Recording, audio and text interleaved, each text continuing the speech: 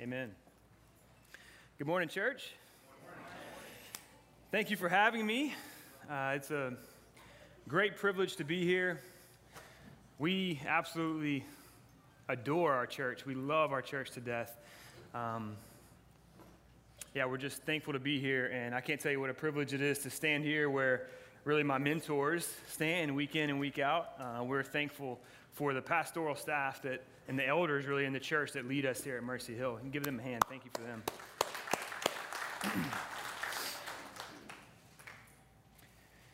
So for my 20th birthday, I decided to ask my parents to join me in jumping out of an airplane. I'd always wanted to go skydiving, and for some reason that seemed like a good day to do it. So my parents, being the loving parents that they are, and who was my girlfriend at the time, thankfully my wife now, Whitney, we all jumped in a car together and we drove south of Jacksonville to load up in a perfectly good airplane and jump out of it. It didn't go quite as well as we expected. So the buildup was great. We were there and we watched the instructors pack up our chutes, and we tried to listen to their safety briefing as adrenaline began to pump through our bodies. And we went up in the airplane and went from a hot summer day to freezing cold, over 10,000 feet in the air. And then you come to the door, you look out, and I actually talked my instructor into letting me flip out of the airplane. And so when I flipped out, I remember looking up at the bottom of the airplane and thinking, this is real. I really did this.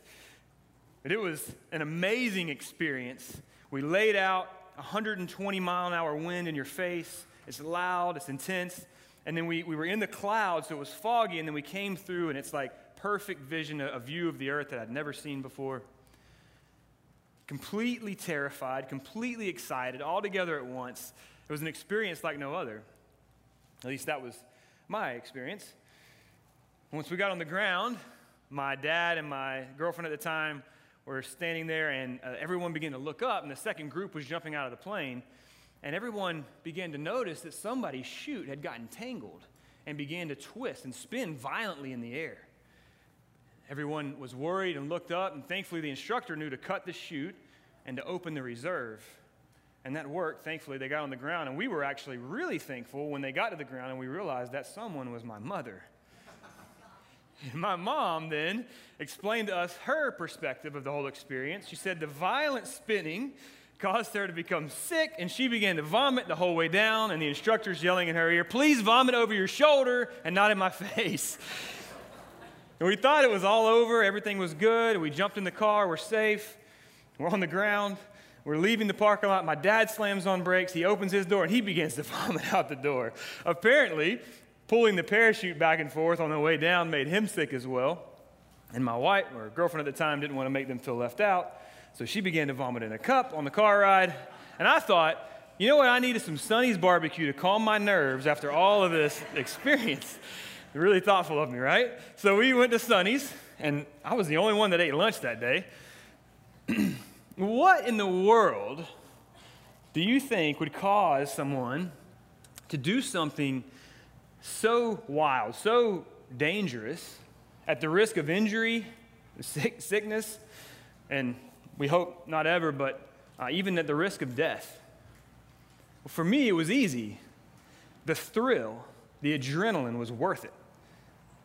My family, I think, would tell you a different story. Turn with me today to 1 Kings chapter 22.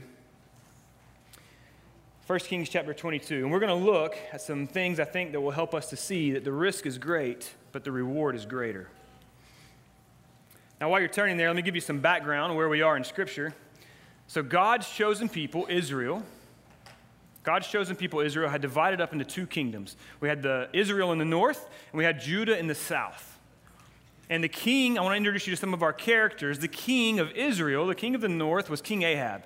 King Ahab was known for being a very, very wicked king. He was married to Queen Jezebel, who was probably more wicked than he was. And she's known for all sorts of evil. She brought in the worship of Baal and Asherah into the kingdom of Israel. She was a prostitute and a murderer. And he not only married her, but condoned all of her practices. In fact, it says in 1 Kings chapter 16, I believe, that Ahab did more to provoke the Lord to anger than any of the kings before him. Now, in contrast to that, we had King Jehoshaphat, who was the king of Judah in the south. And Jehoshaphat was known as a good king. He was more in the line of his kings like his father, Asa, or King David. It said that he walked in the way of the Lord. Now, he wasn't perfect, as we'll see in our story, but he was known as a good king. The other characters in our story really are just 400 prophets on Ahab's side, and one lonely prophet of Yahweh. His name is Micaiah, son of Imlah. Today, in our story that I'm going to tell you, and we're going to walk through in this chapter, I want you to see that there are costs of obedience in the life of Micaiah, but there are equally or worse costs in the life of disobedience of Ahab. Let's jump into our story. So at the beginning of our story, what we see is King Ahab approached King Jehoshaphat and asked him to go to war with him against their common enemy of Syria. Now, Syria had taken a town called Ramoth Gilead from them, and it was formerly a town in Israel, and Ahab wanted it back. Well, Jehoshaphat agrees. He says, I'll go to war with you on one condition. We must inquire a word from the Lord first. We must hear from God on whether or not this is a good idea. So Ahab says, no problem, a word from the Lord, I can do that. Tell you what, I'll bring 400 of my best prophets in and they can tell us. So Ahab calls 400 prophets. And it's important to know here that just because you carry a label of something like prophet doesn't mean that you actually are that or that you are good. You see, these prophets had no problem telling Ahab exactly what he wanted to hear. All 400 of them agreed. Being labeled as something doesn't make it good. I think somebody wise in history said a tree is known by its fruit.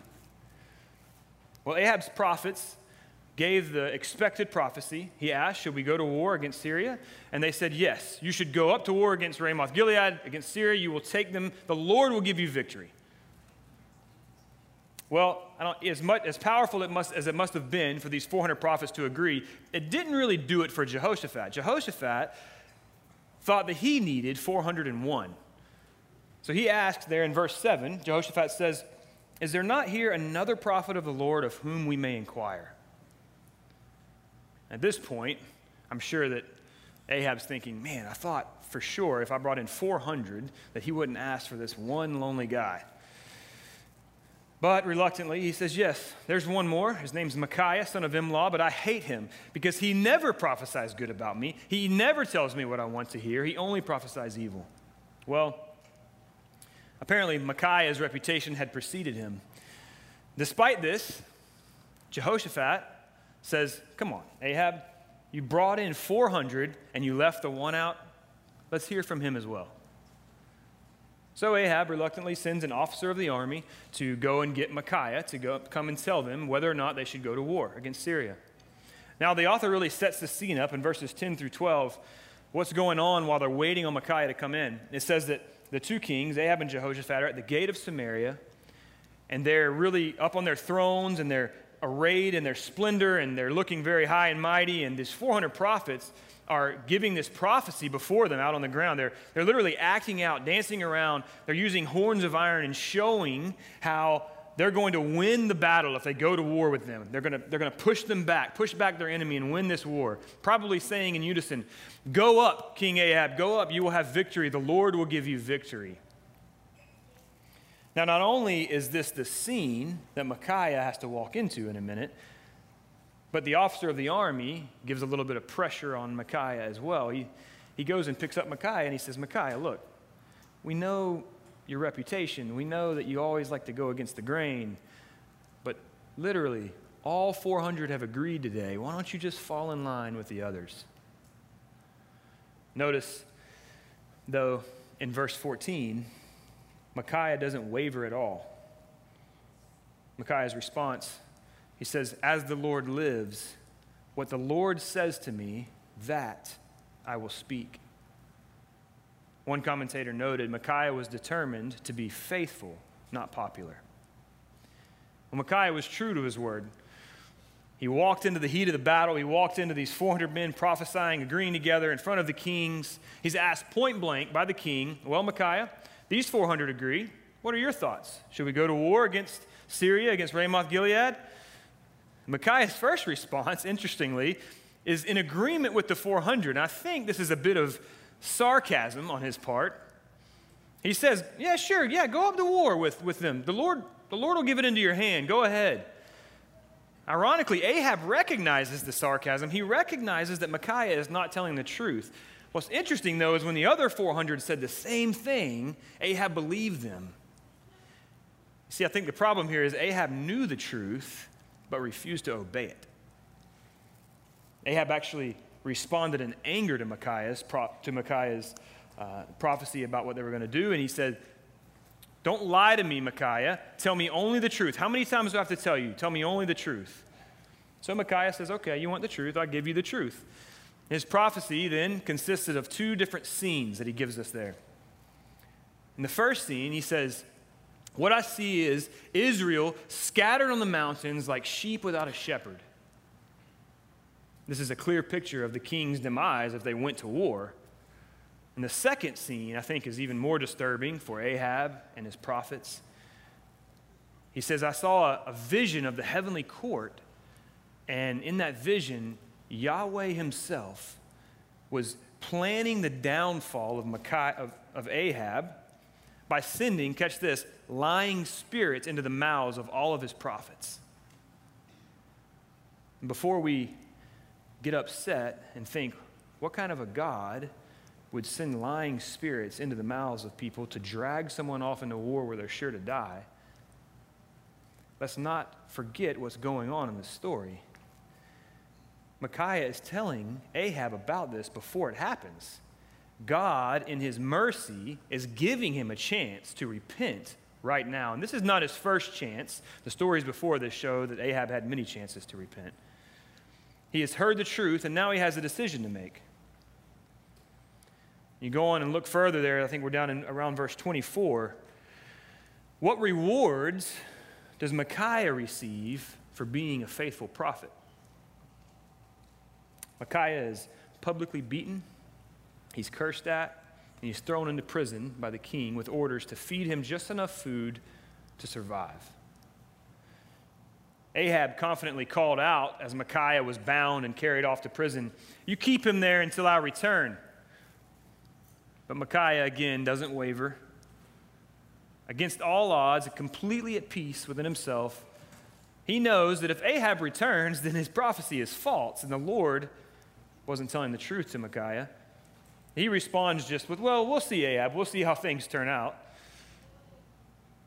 So, Ahab and Jehoshaphat go to war with Ramoth-Gilead, completely disregarding the prophecy of the Lord through Micaiah. And what Ahab does next reveals a lot about his heart. See, Ahab had devised a plan. You can just hear him saying it to King Jehoshaphat. Hey, King Jehoshaphat, oh mighty King Jehoshaphat, you should go up front and be the leader of this army. You should wear your king's robe and be the leader. I'll just be one of your soldiers back here that you can command in the back. See, from the outside, Ahab looked very cool, calm, and collected. He was comfortable going into war. He was going to follow what he thought. But on the inside, he had a heart of fear. And the author continues. It tells us that the king of Syria had commanded his army specifically to find the king of Israel in this war and kill him. So naturally, when they saw Jehoshaphat up front wearing the kingly attire, they went for him. They were headed to kill him. And Jehoshaphat, at the last second, cried out for mercy to God, and God delivered him. They turned away, recognizing this isn't the king of Israel. Ahab's in the back going, yeah, whoa, where are they going? What's going on here? His plan's not working out. And then the author tells us, but a certain man drew his bow at random and struck the king of Israel, struck Ahab between the breastplate and the scale armor. Now, this is a play on words from the author. That arrow was anything but random. What you need to know about that is the scale armor is what it sounds like. It looks like scales. It was worn anywhere that somebody naturally moves, their torso, their shoulders, their arms. And the breastplate is what it sounds like. It's a plate of metal that went over the breast. There were small areas that were unguarded between those, very small areas. And that arrow happened to find that crevice and strike a lethal blow to Ahab. This arrow was not random at all. It was guided by the sovereign hand of God. One author put it this way, there is always a crevice through which God's arrow can find its way. And when God's arrow finds its way, it kills. Now, this is toward the end of our story here. Ahab immediately knew this was the beginning of his end. He's drugged backwards, set up in his chariot to really watch his army be defeated. And as he's bleeding out in the chariot, now he's thinking about the prophecy of Micaiah. But at that point, it didn't matter what he thought about the prophecy of Micaiah or the flattery of his own prophets. It was all over for him. Now, this incredible, true, and interesting story, I hope, teaches us three things that I want to look at about the cost of obedience from the life of Micaiah, and two more things we'll learn about the detrimental cost of disobedience from the life of Ahab. And I think when we take those in the context of the rest of Scripture, that we'll see that the risk for following the Lord in obedience is great, but the reward is far greater. The first thing I want you to see in the life of Micaiah is that obedience to the Lord will often lead to loneliness. You realize at the beginning, all of Israel's prophets at that time had come forward together, all 400 of them, and Micaiah is not even invited to the party. And rightly so. Micaiah is that guy at the party. He's the guy that nobody wants to be around. He shows up and they're like, oh, he's here? He's the holy guy who doesn't want to conform to what everybody else is doing. I think the next thing that we see in Micaiah's life is that obedience to the Lord will often lead to pressure to conform to the outside world. We saw this in the scene that Micaiah had to walk into, all these prophets agreeing, the kings waiting on his response. And we saw it really clearly when the officer of the army specifically told Micaiah, you should agree with everyone else. And the third thing I think we see in the life of Micaiah is that obedience to the Lord will often lead to persecution and suffering. The difficulties in Micaiah's life seemed to increase as his faithfulness increased. It went from loneliness and pressures from the outside world to conform to physical persecution, having his freedoms taken away, maybe even being starved to death. We'll take a second out of the story and think, these costs of obedience are not only in this story, they're everywhere in Scripture. They're all over the Bible. Go with me for a second. Consider Abraham, called at an old age, who was comfortable where he was in Ur of the Chaldeans, called to go out to a foreign land that was unknown, leave everything he had ever known, and trust in a promise that would take a miracle to come true. Or think about Daniel, who was faced with being ripped to shreds, eaten alive by lions. He refused to give in on his obedience to the Lord. There's another story from the book of Daniel, popular story about Shadrach, Meshach, and Abednego, who also refused to bow down to false gods, even when they threatened to throw them and did throw them into a fire to be burned alive. There are many stories like this, but I think the best example of the cost of obedience is our Lord Jesus Christ. Consider Jesus, who is in his obedience to the Father was despised and rejected by men, led like a lamb to the slaughter, and buried with the wicked, the entire wrath of God being poured out on him. This is the king that we follow after. Jesus said it himself in John 15:20. A servant is not greater than his master. If they persecuted me, they will likewise persecute you. Well, did this happen? Let's think about it and look at the rest of the early church. Beginning of Acts, right after Jesus is ascended to heaven, it begins. Persecution. Jesus' disciples are beaten, arrested, and killed. 11 of the 12 original disciples were killed in terrible ways. There's some literature that says that Peter was crucified upside down on a cross, the 12th disciple being exiled to an island to die on his own as an old man. Fast forward a little bit in Acts 7, Stephen is stoned to death. In Acts 14, Paul is stoned and left for dead in the city of Derbe, and he tells his disciples, continue in the faith, saying that it is through many tribulations that we must enter the kingdom of heaven. Paul says it very clearly to Timothy in 2 Timothy 3:12. He says, all who desire to live a godly life in Christ Jesus will be persecuted. This continued on after the New Testament time. Any student of church history knows that Christians have died and suffered for their obedience to Christ throughout all of history. There's a quote that many of you probably already know that says that the blood of the martyr is the seed of the church. This is not God's plan B. He's not responding to the suffering. This is God's plan for the growth of his church, that we follow in the footsteps of our master. So why? We have to ask why. Why would we choose to follow a king when all of this is likely promised for us? Because as I said, the risk is incredibly great, but the reward is greater. Let's take a second and consider the rewards for following Jesus. Similar to the cost, rewards for obedience are found everywhere in Scripture. They are summed up well in Psalm 1. If you read Psalm 1, many of you know this passage. It says, blessed is the man who walks not in the counsel of the wicked, nor stands in the way of sinners, nor sits in the seat of scoffers, but his delight is on the law of the Lord, and on that law he meditates day and night. And here's your reward. It says, he is like a tree that is planted by streams of water, that yields its fruit in season, whose leaf does not wither. It says, in everything he does, he prospers. The wicked are not so. They are like the shaft that is blown away. We see this idea of rewards for our obedience to Christ in the New Testament. Those who obey the Lord receive all kinds of rewards. The fruits of the Spirit, think Galatians 6. Communion with God.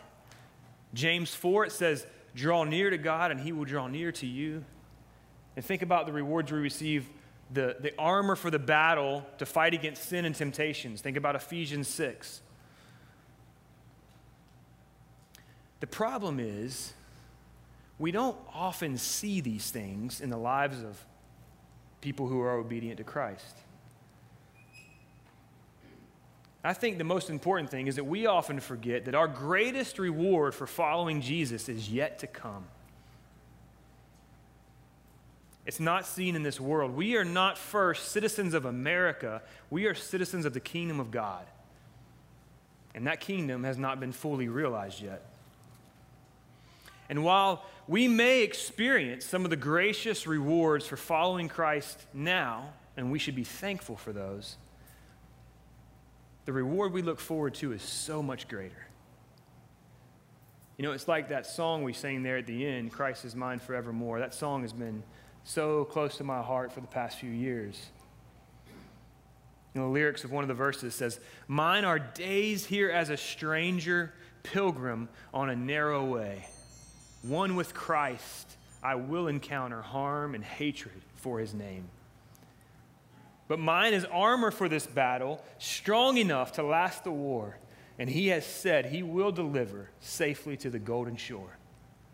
And here's the reward, folks. Mine are keys to Zion city, where beside the King I walk. For there my heart has found its treasure. Christ is mine forevermore. What does this do for us? What does it do for us to realize that our greatest treasure is to know Christ, but we're going to have to endure all kinds of difficulties and trials and tribulations in order to see that realized one day?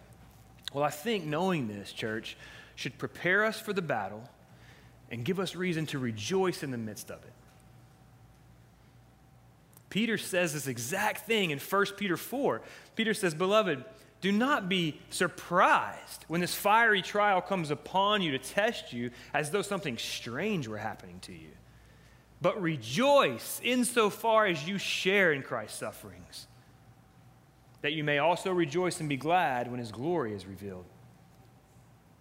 When we look around right now, our city, our state, our world, and it seems like everything's falling apart at the seams.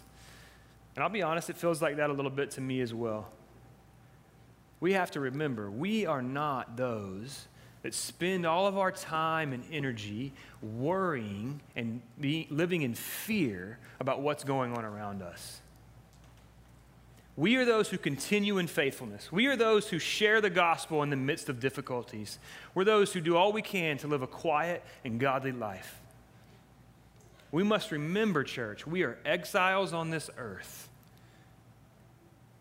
who remarkably can rejoice in our sufferings, knowing, like Paul said, knowing that the sufferings of this life are not worth comparing to the glory that is to be revealed to us.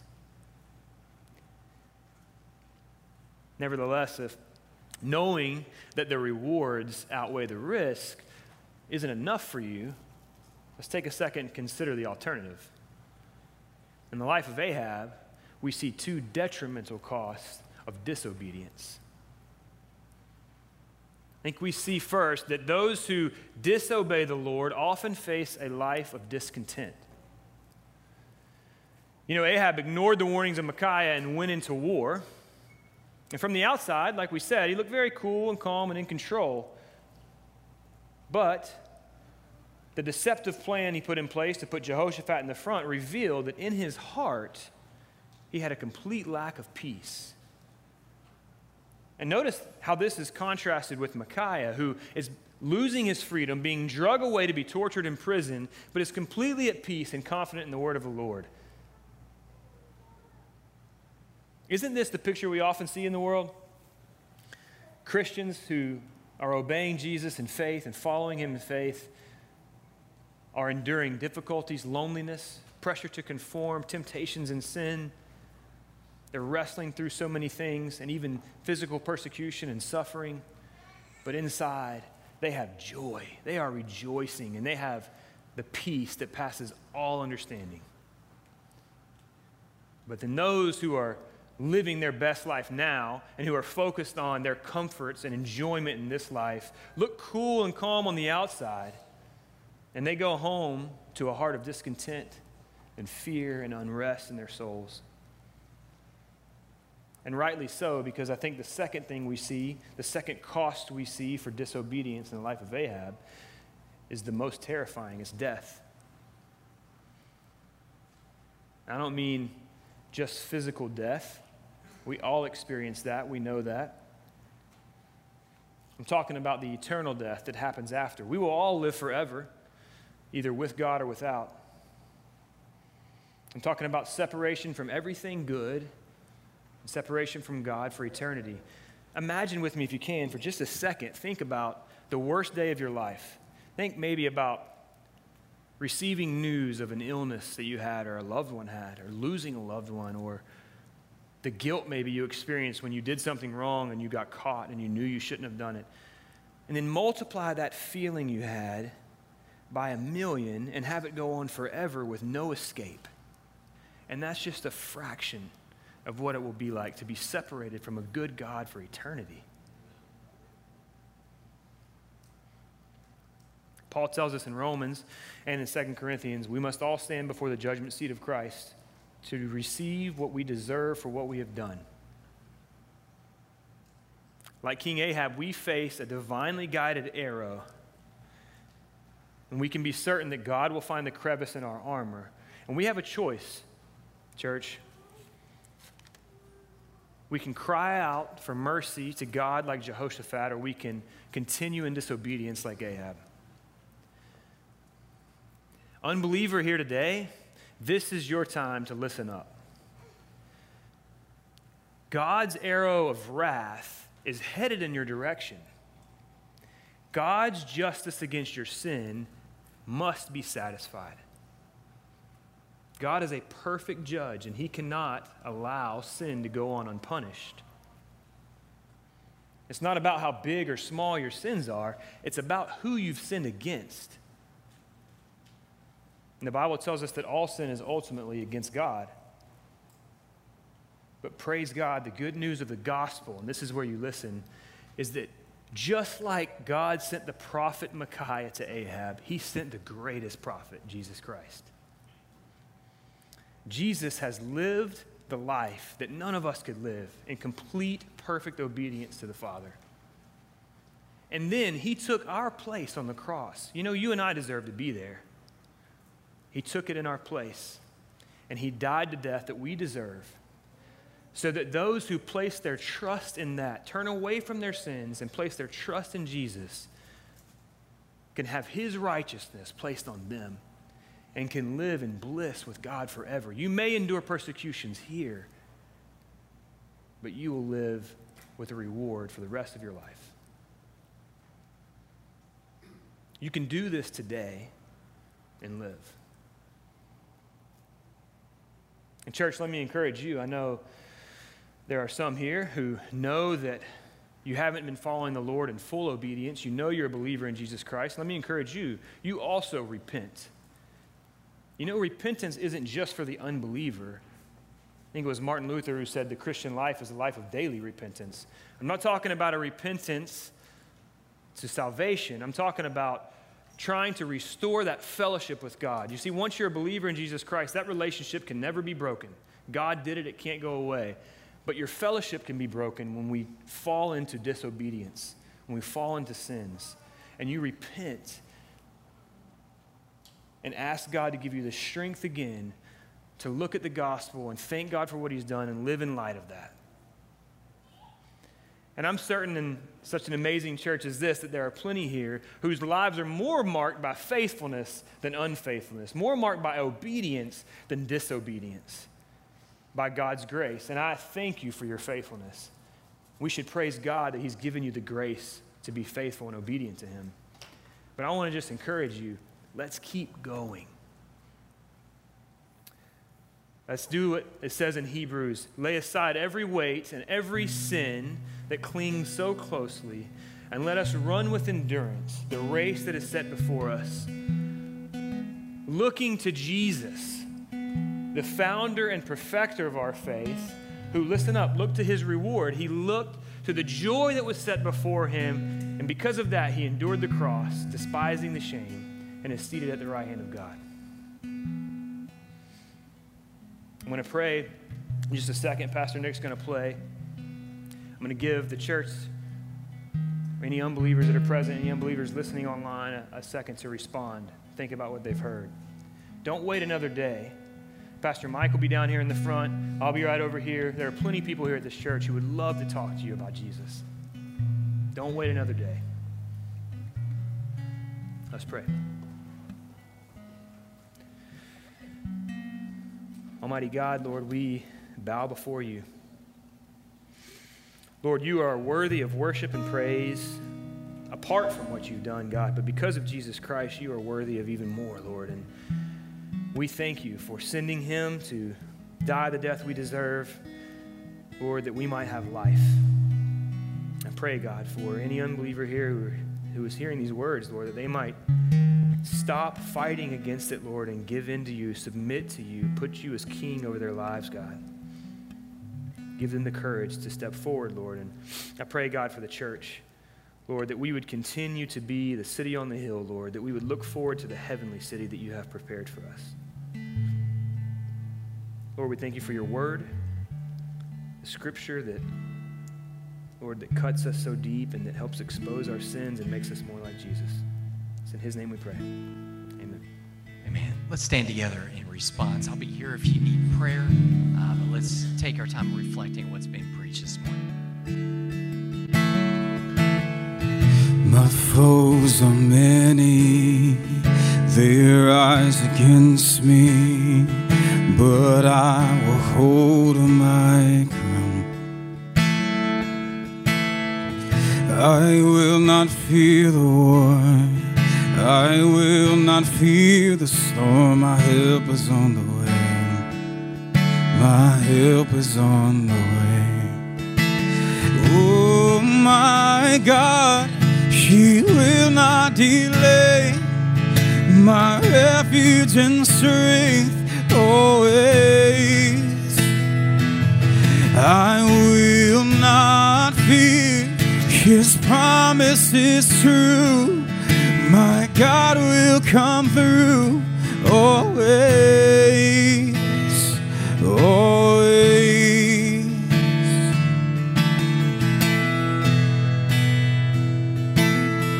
Trouble surrounding, chaos abounding, my soul will rest in you.